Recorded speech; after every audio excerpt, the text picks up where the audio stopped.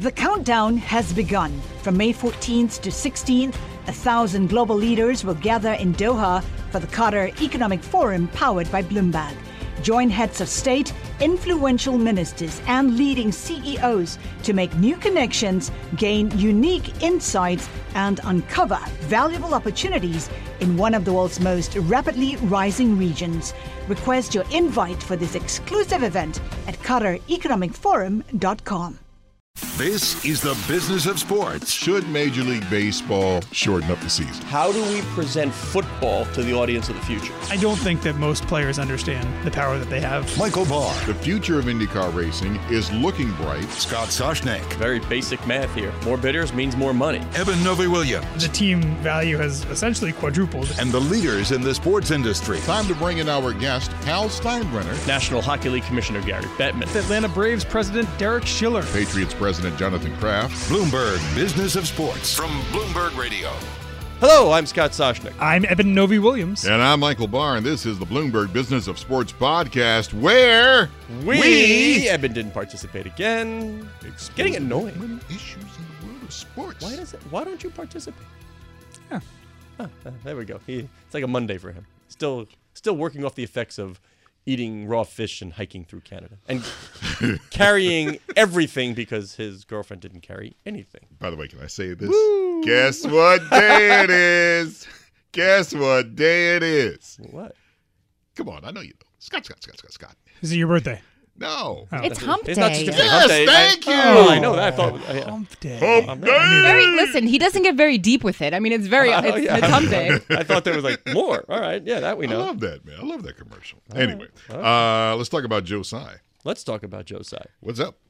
Joe is putting some of his money behind the Premier Lacrosse League, which is pretty darn good for Paul Rabel and friends. They were on the show earlier, yesterday, weren't they? Well, they weren't on this show. Well, not this show, but I mean, they were in on the Bloomberg. house. Yeah, they were. And then Paul and his brother Michael, co-founders of the league, they joined Bloomberg Scarlet Fu and Caroline Hyde on Bloomberg Markets, The Close, and this is what they had to say about the endeavor. We looked at on the outset of building the PLL was a combination of partnership opportunities with the existing league and then taking our strategy, which we ended up deciding to do, which is more tour-based and leaning into modern media and having the best players in the world at our backs, turning this thing and launching something new. That was Paul Rabel, I know the voice. And Joe Tsai gives them an expert in all things sports. Remember, he's part owner of the Brooklyn Nets. Right. He owns an NLL team in San Diego, the Women's National Basketball Association team in New York, the Liberty. So if you want tech, sports, and e-commerce, you can't do better than Joe Tsai. It's not just Joe Tsai. It's name some of the other investors. It's a big investor group that is fairly impressive. Yeah. Well, I mean, we've known from the beginning. Rain Group is involved. The lacrosse community has put its money where its mouth is behind the sport. So now all he has to do is succeed and make money. That's all. That's what I said to Paul yesterday. Now all you have to do is make money and succeed. I was going to ask about that. How do you have any idea how much they're raising? How much it's going to cost to get a brand new traveling lacrosse league? I'm going to stop you there. I don't. They did not disclose how much they raised or what valuation because it's a lot different than excuse me. There's a difference between this upstart sports league and sort of a tech startup. So they didn't want an apples to watermelons comparison as to what's going on here. Sure. But they are backed by NBC as well. They have 3 games on NBC, which they're very high about that it's going to get the sport will get the exposure of all those homes. And we saw with the AAF last weekend. There you go. If you're on network broadcast television. It matters what you're on, and if you can get a deal like NBC and not just a streaming deal. Yeah, and you're going to be very excited, Evan, by the way. I haven't told you yet. Next week, you know what I think we're going to have on next week? This is going to be a little peek. I hope it looks like Jack Hennigan.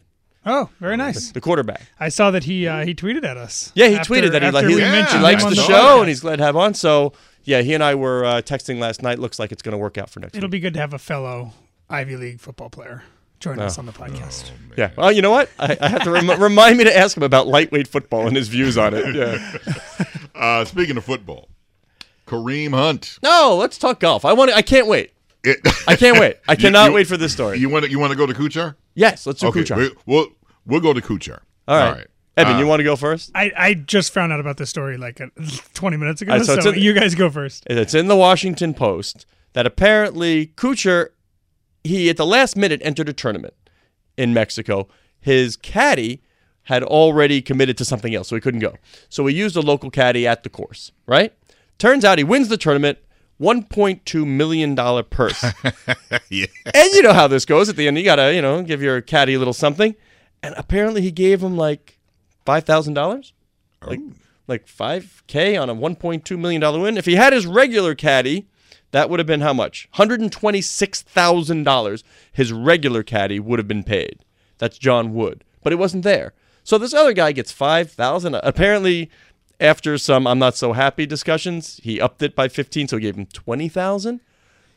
Here, buy yourself something nice. Yeah, but oh man, I don't know. I think that's a pretty. I'm not a golfer. Is that a good tip? Is that a bad tip? I would have to ask. I got a guy friend of years, who is a diehard golfer. I want to ask him about that. I mean, he won the tournament. That's $1.2 true. million. Well, is there, and maybe someone can tweet in, is there a percentage that you give your caddy? Well, there is a straight percentage that your regular caddy would tour, have. Basically. Yeah. There's like a tour. But obviously, this was a separate deal. Apparently, he had agreed just to kind of a verbal deal. Hey, give me $3,000, we're good.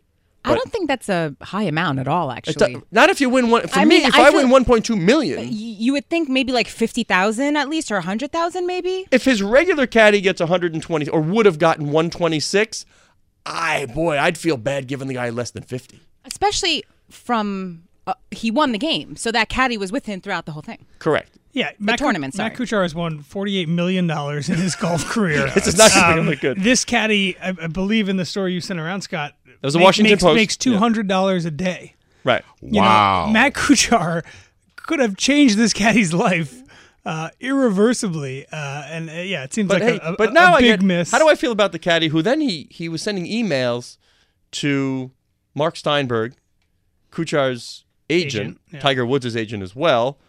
And he said, here, let me quote, according to the Washington Post, I am a humble man who takes care of his family, works hard. I'm reaching out to you to see if you can facilitate me receiving a fair amount for my help with Matt winning 1.2, whatever. I'm not looking to disparage Matt or give him a bad name. Fair is fair, and I feel like I was taken advantage of by placing my trust in Matt. Response was, I am out of the country. What Matt has offered is fair. Oh, brutal. Well, Shut wait a up minute. and leave me alone. That's awful.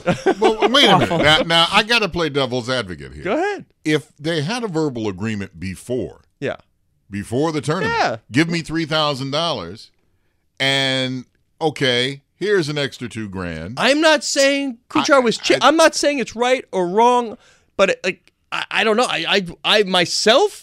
If I made that much money and this guy helped me, whatever, and you kind of know what he earns, I think I'd give him some. Medina, you're nicer than anybody else in the studio. This is all I'm saying. If I was caddying and before I knew he might win, okay, fine, here's a couple thousand. But then once you win, take back your just be like, here, I know I said 3,000, but I'm going to give you more. So you know what? I don't think that's a fair number, he said, and then surprise him and say, I'm going to give you more, not going to give you less.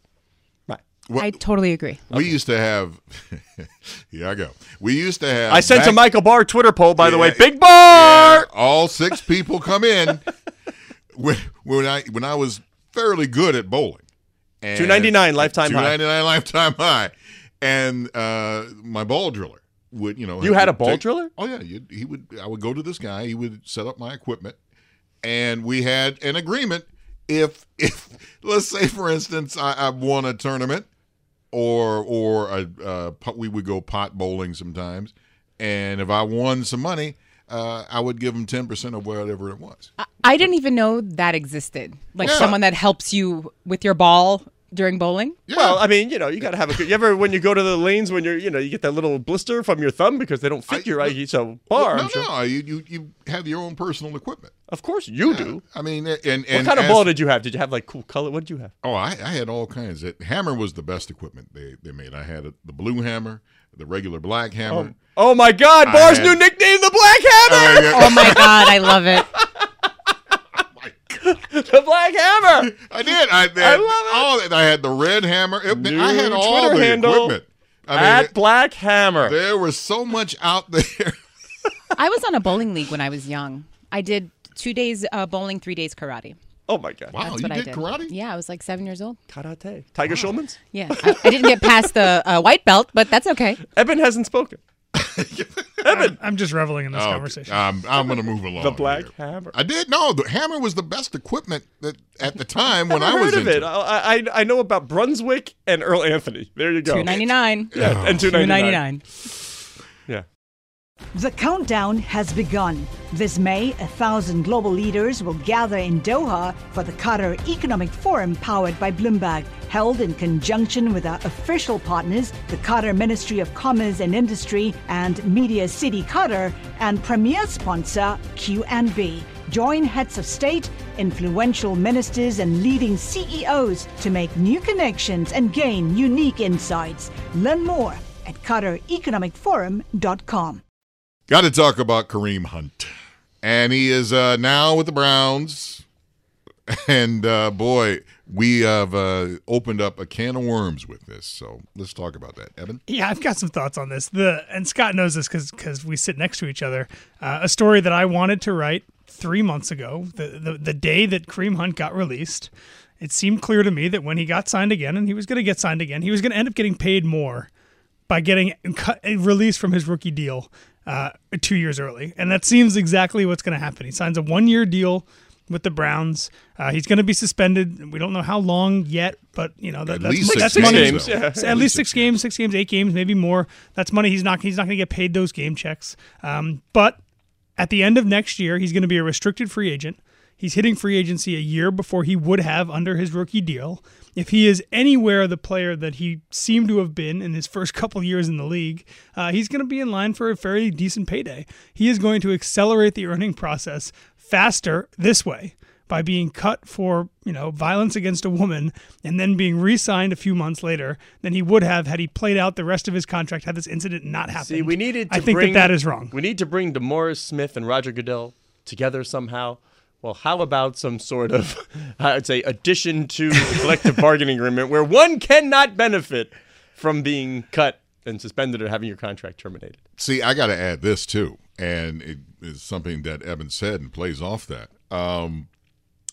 Yes, Kareem Hunt, you can't miss the video. And according to the Browns, he was contrite and he's remorseful for it and whatever. But meanwhile, Colin Kaepernick still is not playing anywhere. Yeah. So when I hear everybody deserves a second chance, okay, so then why is not Colin Kaepernick with the team? And furthermore, somebody said, okay, you deserve a second chance in life, but if you ever get the dream job, you don't deserve a second chance. Evan? I mean, I agree with you that Colin Kaepernick and Kareem Hunt are as of a couple days ago, were out of the league for two very different reasons. I agree that Colin Kaepernick firmly deserves to be on an NFL roster. Look, the NFL has made it clear infinitely over the past couple years that teams do not care about the indiscretions of players. Greg Hardy. The things that he did detailed in that court case, the fact that he was signed by the Dallas Cowboys, I almost can't even think of the kind of thing that you would have to do as an NFL player, as a good NFL player, to not get a shot. Women's groups protesting, they say women make up about half the audience for the NFL. You know what the NFL will respond to? If half its fan base stops watching, which isn't going to happen, right? No, that's the reality. What kind of actual blowback happens to the Browns for offering Kareem Hunt a $1 million deal? Probably nothing, right? Which is why they do it. Right. What kind of fallback happens to the Browns if they offer Colin Kaepernick a $1 million 1-year deal? Maybe a little differently. At least that's the way that I think a lot of teams are looking at it. So. Fair or not, that seems to be the way the economics are working. We're going to have David Stern for a special on President's Day. David's coming in soon. Right. I always go back to something he said. The people who yell the loudest that I'm never going to watch again, I don't worry about them. It's that sort of passion that proves they will be back. And that's what you see with Kaepernick. He's like, the people who say nothing, that's who I used to worry about. Which is why if I'm the NFL and everybody's even a team, I'll never watch this league again, Kaepernick, they'll be back. They'll be back. Yeah, boy, this is one of those complicated things where I just don't understand why Kaepernick is not back in the league if we're talking about second chances. So, who am I? I'm just the Black Hammer. Yeah, I feel like the Giants should consider taking him. Kaepernick? Hell yeah. Okay. I don't know. That's just my thoughts. There are certain markets that would probably be, I would make more business sense because if it's a liberal fan base, like I don't think Kaepernick's going to play well in Texas, so maybe not. But New York, San Francisco, I mean, he played in San Francisco, so that's not going to happen. But you get it. Depends what the fan base is made of. This is the Bloomberg Business of Sports podcast. I'm Michael Barr, along with Scott Soshnick and Evan Novi-Williams. We are here every Monday, Wednesday, and Thursday exploring the world of money and sports. Join us again at the end of the week when we speak with Michael Barr's Ball Driller. Exclusive. I was like, that's not what I'm reading. I don't see that on the paper. I thought Evan went Barr. I was like, oh my God, did I do a crazy typo that I didn't know about? Just kidding. We will have someone, a big, bright mind in the sports business world. So join us again at the end of the week. Well, we know who it is. We can say it. Medina doesn't like us to tease in case something happens, but we're going to have him on. Michael Barr is so excited. Barr, tell everybody who we're going to have. That's right, people. That's when Scott and I speak with NASCAR President Steve Phelps. And now if he doesn't show up, I mean, the promo sucks, but but we are fully expecting to speak with Steve Phelps soon. In fact, I'm going to give him some echo. Steve Phelps. Well, because, if there's ever a time to go NASCAR, Daytona 500 this weekend. Darn tootin'. What do you got planned? I'm watching the Daytona 500. Well, and since we're off on President's Day, yeah. See, I can sit and I can put all the snacks out. That's what I meant. And it's but I'm the kind of guy. Okay, if I'm gonna have a Super Bowl party, I'll invite folks over. We're all have a good time. Idea how many words he just said and said nothing. I know.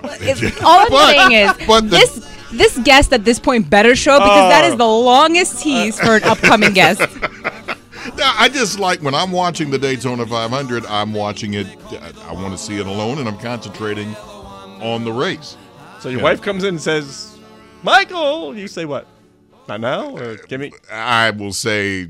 Or do you do it ahead of time? Honey, go do something. They know, everybody knows this. It's like, don't call me. Don't do any of that stuff while the race is on. I'm going to call him on lap, whatever. This is serious. I'm going to call him. Serious. But then they will still play gags. The whole family's like, okay, while I'm in a break, while they're in a break on TV, I'll have to go to the restroom or something, and then all of a sudden everybody will say, "Ooh!" And then of course I'm running out. It's like, what the hell is going on? And then they're just laughing. They're hiding off. Try to pull up his pants really fast. I'm like, what? And nothing happened, and they're just slapping their knee anyway. Do you ever rewind if you do happen to miss something? Well, what they'll do is Can that we if it's rewind a big race, no, everybody's fast forwarding on this. No, I mean, if there's a big wreck, they'll bust out of the commercial break, and then they'll show the wreck. So that does happen a number of times. So when they play this gag on me, and it's like, oh, and I'm like, oh, what happened? So. Anyway, you're listening to the Bloomberg Business of Sports. No, we did this on Friday. Yeah, we did this on Bloomberg Radio, around the world, and online, wherever you get your podcast.